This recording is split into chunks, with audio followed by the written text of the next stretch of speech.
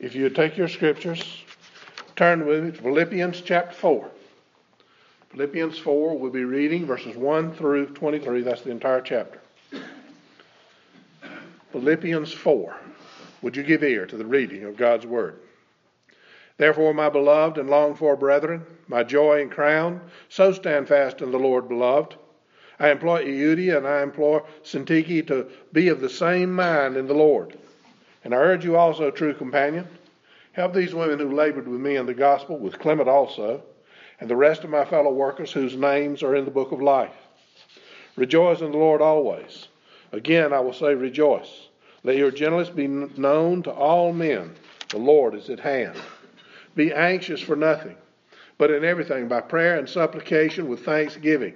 Let your requests be made known to God. And the peace of God which transcends all understanding will guard your hearts and your minds in Christ Jesus. Finally, brethren, whatever things are true, whatever things are noble, whatever things are just, whatever things are pure, whatever things are lovely, whatever things are of good report, if there is any virtue and if there is anything praiseworthy, meditate on these things. The things which you learned and received and heard and saw in me, these do, and the God of peace will be with you. But I rejoice in the Lord greatly that now at last your care for me has flourished again, though you surely did care, but you lacked opportunity. Not that I speak in regard to need, for I have learned in whatever state I am to be content. I know how to be abased, and I know how to abound. Everywhere and in all things I have learned both to be full and to be hungry, both to abound and to suffer need. I can do all things through Christ who strengthens me. Nevertheless, you have done well that you share in my distress. Now, you Philippians know also that in the beginning of the gospel, when I departed from Macedonia, no church shared with me concerning giving and receiving, but you only. For even in Thessalonica, you sent aid once and again for my necessities. Not that I seek the gift, but I seek the fruit that abounds to your account. Indeed, I have all and abound. I am full, having received from Epaphroditus the things sent from you, a sweet-smelling aroma, an acceptable sacrifice, well-pleasing to God. And my God shall supply all your need according to his riches in glory by Christ Jesus. Now to our God and Father be glory forever and ever. Amen. Greet every saint in Christ Jesus. The brethren who are with me greet you. All the saints greet you, but especially those who are of Caesar's household. The grace of our Lord Jesus Christ be with you all. Amen. May God add his blessing to the reading of his word. Let us pray. Grant us this morning, Heavenly Father, the ability to know you with all of our heart, and with all of our soul, and with all of our strength. You have brought us into your kingdom through your only begotten Son. Help us not to forget you, Father, and all you've done for us. Open our ears to hear your word and its truth. Open our hearts to receive that truth and transform our minds to apply that truth in our lives. Give us courage to stand fast on the word you have for us this morning. Hold us close. Build us up in your truth. Open your word and guide us in its study. We ask these things in the name of our Lord and Savior, Jesus Christ. Amen. Now, these verses give us a look at the fellowship we have in Jesus Christ. That fellowship, as we will see, centers in worship. The center of worship is preaching, as Paul very well knew. Preaching is a very difficult task. You are taking God's word and you're trying to relay its truths to others. In many cases, to people ill-prepared to receive it. It can also at times cause the one preaching great discomfort. There are passages that speak clearly to the one preparing the message. This is why it's best to approach the preaching of God's word systematically. That means preaching verse by verse through different books of the Bible. That's the way you cannot avoid difficult passages. You've got to take it whatever comes. I'm convinced it's the best way to approach preaching. Paul in 2 Timothy 3:16 declares, all scripture is God-breathed and is useful for teaching, rebuking, correcting, and training in righteousness, so that the man of God may be thoroughly equipped for every good work. This clearly says, Scripture is your guide to living a Christian life. Every verse has wisdom from God, wisdom to lead you through life's circumstances, both individually and as a community of believers. It's your duty to face both that which is easy and that which is hard. In the prayer we just prayed, we ask God and His help in understanding the text that's before us.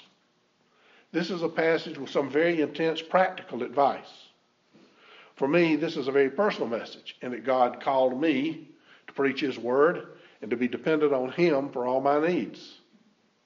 It is obvious that it affected the life of Paul in much the same way. I told you previously that we would come back to verse 10. We skipped it before. Well, this is the morning we're coming back to it. Our text is verse 10 and then verses 14 through 18. Now, in these verses, we find Paul first speaking about the responsibility of thanksgiving. Second, he takes up the matter of fellowship's practical sense. Third, he looks at the spiritual encouragement that comes from proper fellowship. Paul received this gift and wrote this letter in thanks for that gift. He says in verse 10, "But I rejoice in the Lord greatly that now at last your care for me has flourished again, though you surely did care, but you lacked opportunity." There's no rebuke in this. He wants to make that clear, so he adds, "Not that I speak in regard to needs, for I have learned in whatever state I am to be content." Now, you understand, Paul lived through all kinds of circumstances in his life. Through those situations, he learned how to endure. He grew in his ability to live his life for the glory of God, regardless of what was happening and going on around him.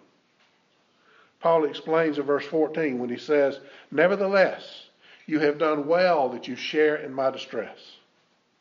Here we come to the heart of this lesson. It was right that Paul thanked them for their gift, yet Paul made it clear he wasn't in need. The Philippians were under no obligation to give to him. He received their gift and thanked them for it. He was indeed grateful, but he knew the real thanks belonged to God. The reason he feels this way is because he took his needs to God in prayer. He trusted in God for his help. Now, there are three types of people you run into when you start reaching out to help others. The first is the person who is too proud to accept any help from anyone about anything. A person with such an independent spirit will resent others who try to help them. Somehow, they have the idea such as demeaning. They can never bring themselves to accept the gift with a simple and sincere thank you. The second type is the person who is so conceited, they believe everybody owes them kindness on top of kindness. They take everybody for granted and never say thanks for anything. They believe they deserve what others have worked so hard for. They think they are independent of responsibility to others. The mistake both of these types of people make is they fail to understand no one is truly independent. We all need others. We all need others if we're going to live out this Christian life as witnesses of God's glory. There are so many needs in this life. There's so many things that we require help if we're going to overcome. We can't do it all by ourselves. You can see these two things in your life at different times. They're common mistakes made by all men. The third type of person is one who is working hard at living a Christian life. They understand their own frailty. They understand their absolute dependence on God for this life. They know how to be humble when receiving help and how to be generous when giving help. They are never conceited about what they have and never demeaned by someone else's offer to help. Paul, in his writings, lays out for you the answer to the fight you have within your heart about this issue. And we all have it. We struggle with this. He tells you that the church is the body of Christ. The church plays a very vital role in every believer's life. I'm not speaking of the invisible church, but of the local body of believers. This is one of the major functions of the local church, reaching out to help others. This is not just in regard to material needs. It is in every area of life, social, physical, emotional, and spiritual. As we become members of a local body, everyone redeemed by Jesus Christ and filled with the Holy Spirit rejoices in their participation in that body of believers. What a privilege it is. It should be a body that holds to and believes in the infallible and inerrant Word of God. It should have the three marks of a true church: preaching of the Word, proper administration of the sacraments, and loving biblical discipline. It must be organized with godly men in positions of leadership. Why is this so important? Because this is the way God declared He would help His people to grow. Paul used the example of the human body in referring to the church.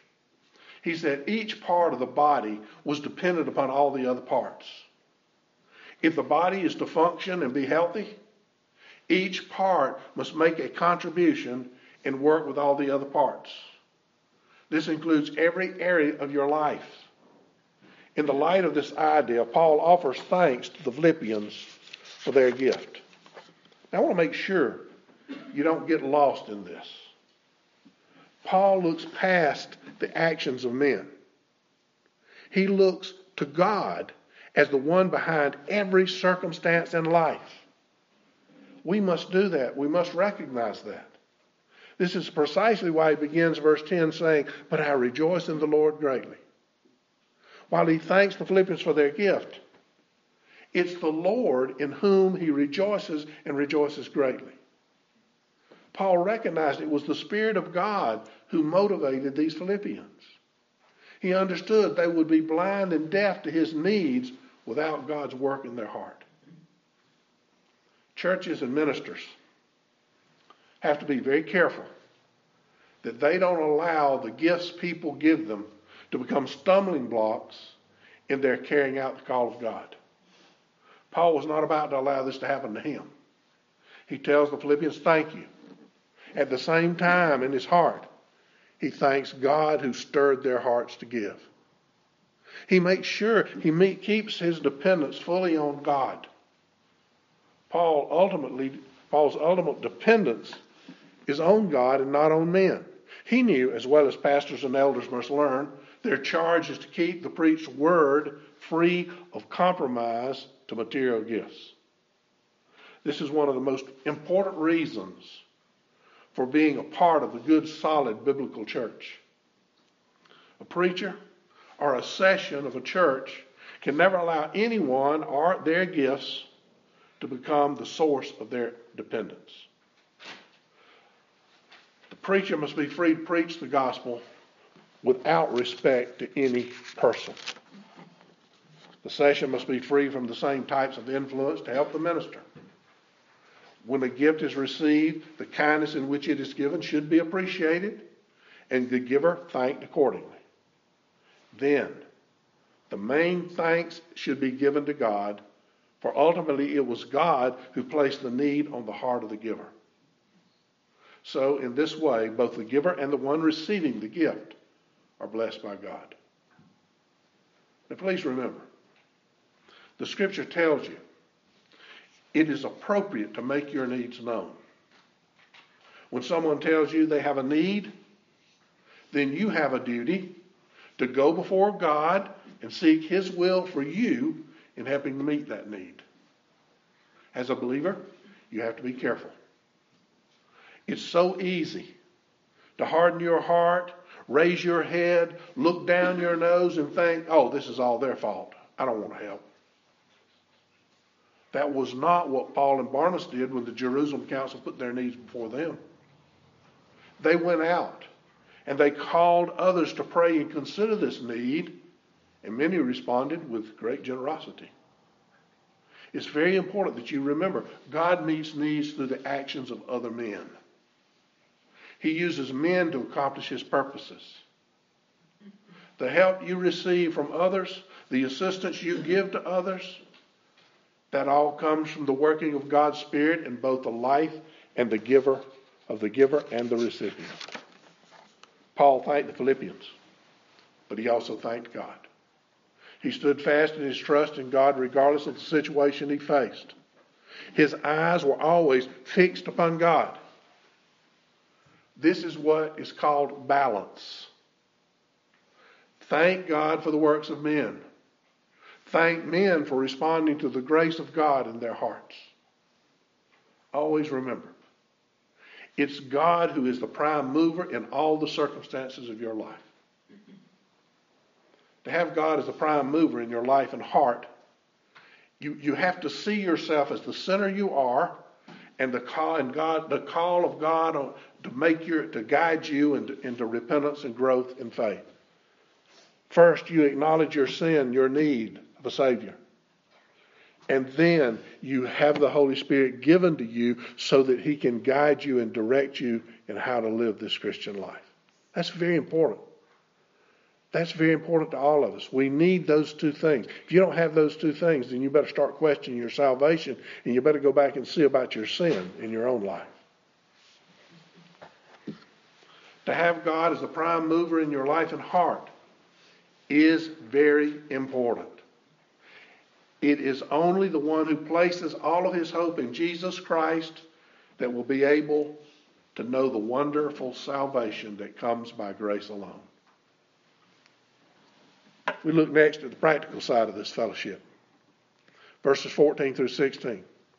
Nevertheless, you have done well that you share in my distress. Now you Philippians know also that in the beginning of the gospel, when I departed from Macedonia, no church shared with me concerning giving and receiving, but you only. For even in Thessalonica, you sent aid once and again for my necessities. He begins this section with these words. Nevertheless, you have done well that you share in my distress. The Greek word translated distress here can also be translated pressures or troubles. In other words, they shared in the pressures of his life. They shared in his troubles. What were these pressures and troubles? Paul was a prisoner with a Roman guard chained to him under the threat of execution.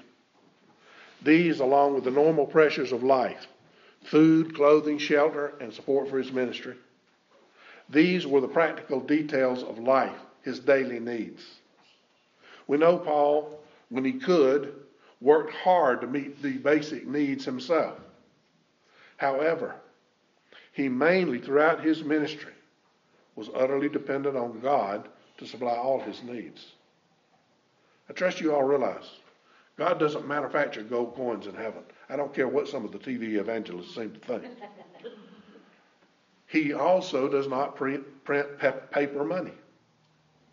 The money to do the ministry of the church comes only through the members of the church. It's not to come through bazaars, cake sales, bingo nights, and raffles. It is the duty of the members to support the work of the church. It was the same in Paul's day. Paul was dependent on God moving the hearts of Christians to be concerned about him and his work. It seems clear. The Philippians shared in the troubles Paul experienced in his daily life.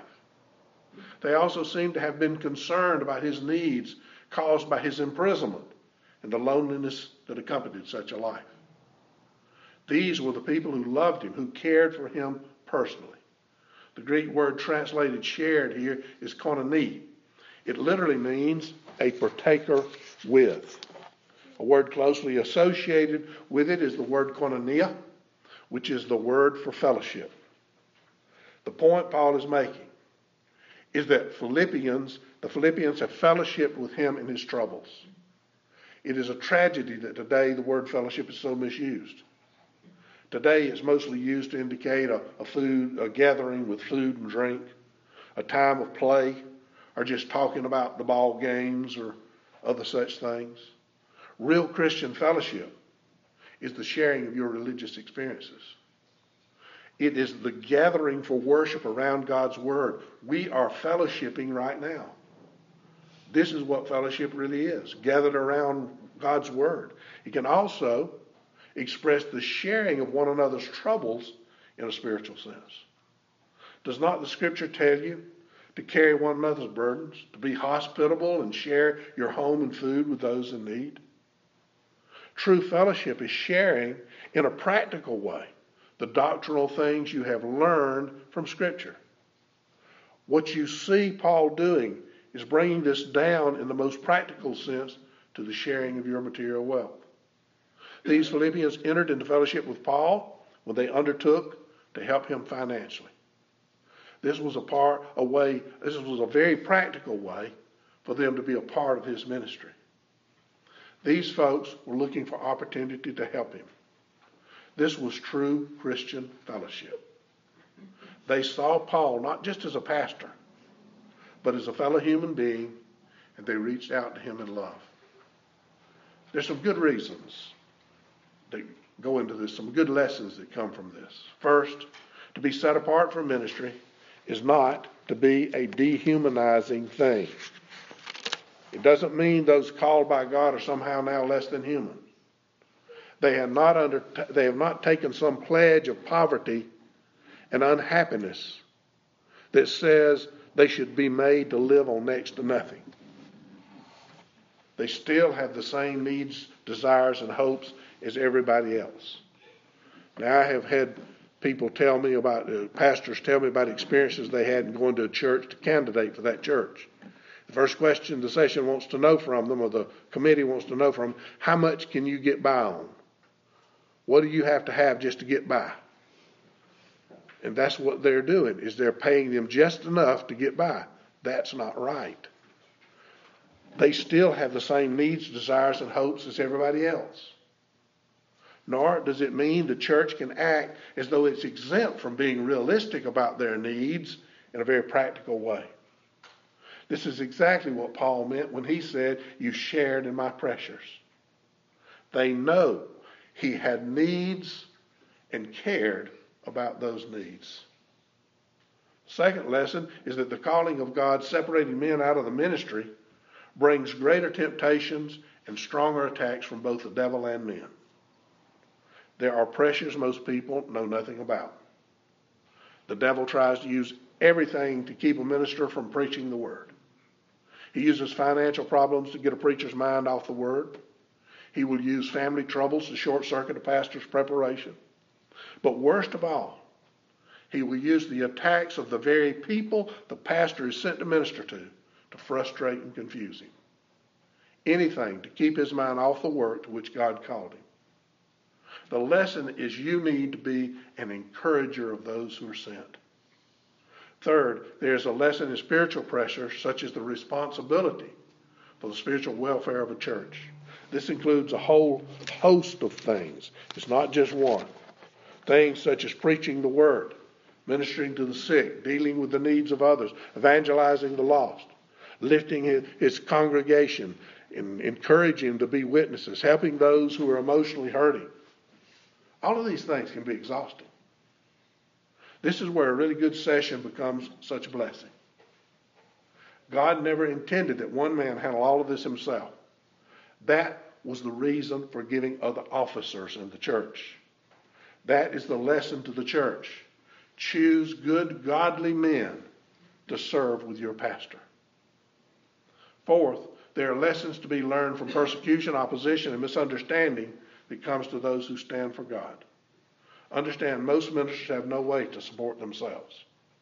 They are called to trust in God and to do so daily. Paul is telling the Philippians they have helped to lift a part of this overwhelming burden from his shoulders. Their gifts over the years have left him free from worry about financial troubles.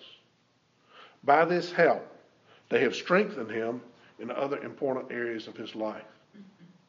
Paul knew God in his mercy placed his needs upon the hearts of the Philippians and stirred them to action. So Paul thanks God for them. When Paul was suffering under the attacks of the Judaizers, it was these very people from Philippi that time and again sent him help, allowing him to face the enemy with less worry because God used them to fulfill his every need. It's so important to be discerning about the needs of your church and your ministers. Paul was overjoyed these folks had used good Christian common sense for the sake of the gospel. Also for the sake of the man God set apart to himself to build them up in Christ Jesus. When a church will not follow the example of these Philippians, it's a very sad thing to see. Too many churches rely on rich benefactors and ignore their own personal financial duties, both toward their minister and the ministry of the church in general. All of these things are part of the practical working out of the church fellowship. If any of them are neglected, the true spiritual fellowship of the church is placed in danger. Last, we consider the spiritual encouragement that a church must develop for its minister and the congregation. Verses 17 and 18. Not that I seek the gift, but I seek the fruit that abounds to your account. Indeed, I have all and abound. I am full, having received from Epaphroditus the things sent from you, a sweet-smelling aroma, an acceptable sacrifice, well-pleasing to God. What's behind these words in Paul's mind? One problem with the minister telling people he has a need is there's always going to be someone there who's going to immediately charge him with just trying to see how much he can get out of the ministry. Yes, even the Apostle Paul had to deal with this. On the other side, if the minister says nothing about his need, and it comes out that he had that need, he's accused of false humility. Talk about being between a rock and a hard place. Herein is the reason for Paul's caution in how he presents this. He worked hard to show these people it was on God and God alone that he depended. He lived for God and the work he was called to.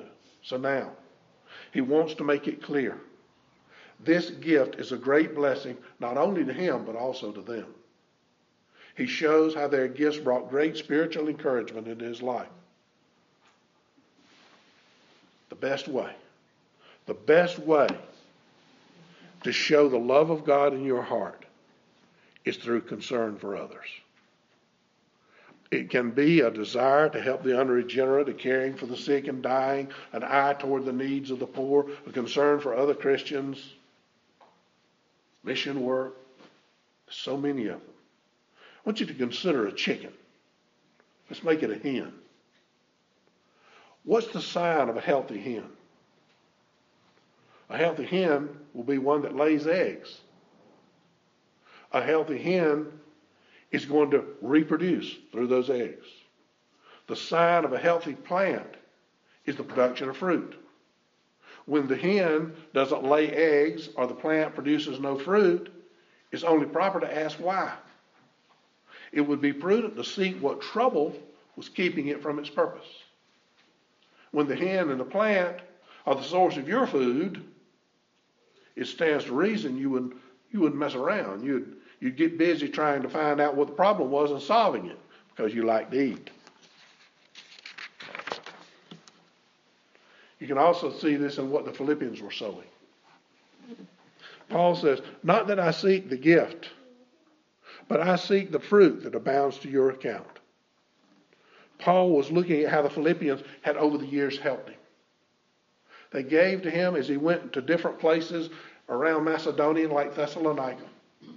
He was equating their fruits, their gifts to fruit. They were sowing love and concern for Paul. The scripture clearly teaches what a man sows, he will reap. When men give to God, they are blessed. The greatest gift you can give is, of course, the gospel of Jesus Christ. If you reach out and tell the lost and dying about Jesus and all he did to save souls, you're being a blessing to all who will hear. But you must not stop at just telling the gospel. You have to back that up. Back it up with works that help those who are less fortunate than you in their social, mental, emotional, material, or spiritual needs. That's how you show your fruit. In verse 18, Paul explains about these gifts. They are a sweet-smelling aroma, an acceptable sacrifice, well-pleasing to God. These gifts are like smoke that rose up before God, that filled his nostrils with a pleasing and pleasant scent. These are very similar words that he used, the Apostle Paul used in Ephesians 5:2, when he spoke of the sacrifice of Christ. Christ loved us, gave himself up for us as a fragrant offering and sacrifice to God. Paul understood these gifts cost the Philippians a great deal. They were not given out of their excess. They were given sacrificially out of the sustenance they lived on. It was a sacrifice for them to collect the gift and to send it to him. The thing this teaches that you must ever keep in mind is that at the heart of Christianity, there's always a sacrifice. It's the sacrifice of Jesus Christ on Calvary's cross. This means there is a cross in all Christian commitment. You cannot live a Christian life without a sacrifice. Paul makes it clear in Romans 12:1.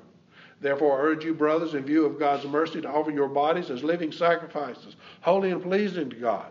This is your spiritual act of worship. Paul tells the Philippians this is a very acceptable and pleasing thing before God. The Philippians gave to Paul with a true and right motive. They were concerned about him as a fellow Christian. They were anxious about the local church. They were desirous of the kingdom of God. The real reason behind their gift was their gratitude for the gift of Jesus Christ. They gave out of their love for God. That's what we do in salvation. We see ourselves as sinners. We see our need of a Savior. We accept Christ as our Savior. And then in order to show our true faith, we do the works of faith and we show others love and concern for their souls. These people desired to be a part of the spreading of the gospel of Christ around the world. They wanted to see hearts made anew and lives changed. They were anxious about the servant of God, and because of a true heartfelt concern, Paul tells them how God sees their great and wonderful gifts. He says he sees them as the thing sent from you, as a sweet-smelling aroma, an acceptable sacrifice, well-pleasing to God. These people did not give to make Paul feel indebted to them. They gave with a true heartfelt motive. They gave to bring glory to God, not like Cain, whose gift God had no regard for. They gave because they saw the importance of fellowship with God and with each other. They saw the church as important to the spread of the gospel of Jesus Christ. Remember, this was just one local church among many. Paul says they stood out because they understood the importance of their working and worshiping together. They recognized spiritual encouragement comes only through such local churches. Now, do you really know what the message is behind these verses? It's that you, having claimed Jesus Christ and his gospel as your only hope, must now begin to live in that hope. You must associate yourself with the local church. You must begin giving of your time, talent, and money that everyone in that church can grow in spiritual encouragement. God gave his only begotten Son, and through him, you're given the forgiveness you so desperately need. You are given the righteousness of Jesus Christ, and without charge, that you might come into the presence of the Father. Didn't cost you a dime. He gives you all of these benefits, not because you deserve them. For according to your nature, you deserve nothing but hell. You receive God's love through Jesus as a gift. Romans 6:23 says, the wages of sin is death, but the free gift of God is eternal life in Jesus Christ our Lord. Is not the Lord Jesus Christ the unspeakable gift? So if you have received so much, and without cost to you, should there not be a great upsurge of the love of God within your heart? Should your heart not be filled with gratitude to God that shows in a changed life, that shows in the way you live your life? Should there not be a new way of life for you? A life that produces fruit. Should you not desire to see this wonderful gospel delivered to all? How do you begin to show these changes? You join a local body of believers and become a part of God's plan. Through that body, you help provide the means whereby this glorious gospel can be proclaimed to the world. This process begins by you recognizing yourself as a sinner, lost and without hope in and of yourself. You turn to Jesus Christ and seek his forgiveness and ask him to cleanse your soul. You examine your heart and place your hope and trust in Jesus and in the works he did to redeem your soul. As you do this, you're a part of exalting Christ, and through this exalting, you bring glory and honor to God. This is the true fellowship in Christ. This is what being in a local body is. Fellowship in Jesus Christ. Let us pray. Father, you told us through James that we should consider it pure joy whenever we face trials, because through the testing of our faith we grow in perseverance so that we might become more and more mature. You have promised that if we fall short in wisdom, we can ask you and you will help us to grow in understanding. You will come to all who believe and trust in Jesus Christ. You will strengthen them and keep them from being unstable. You will not let them fall into doubt and be double-minded. We thank you, Father. We thank you for your promises and your fulfillment of those promises through Jesus Christ, in whose name we pray. Amen.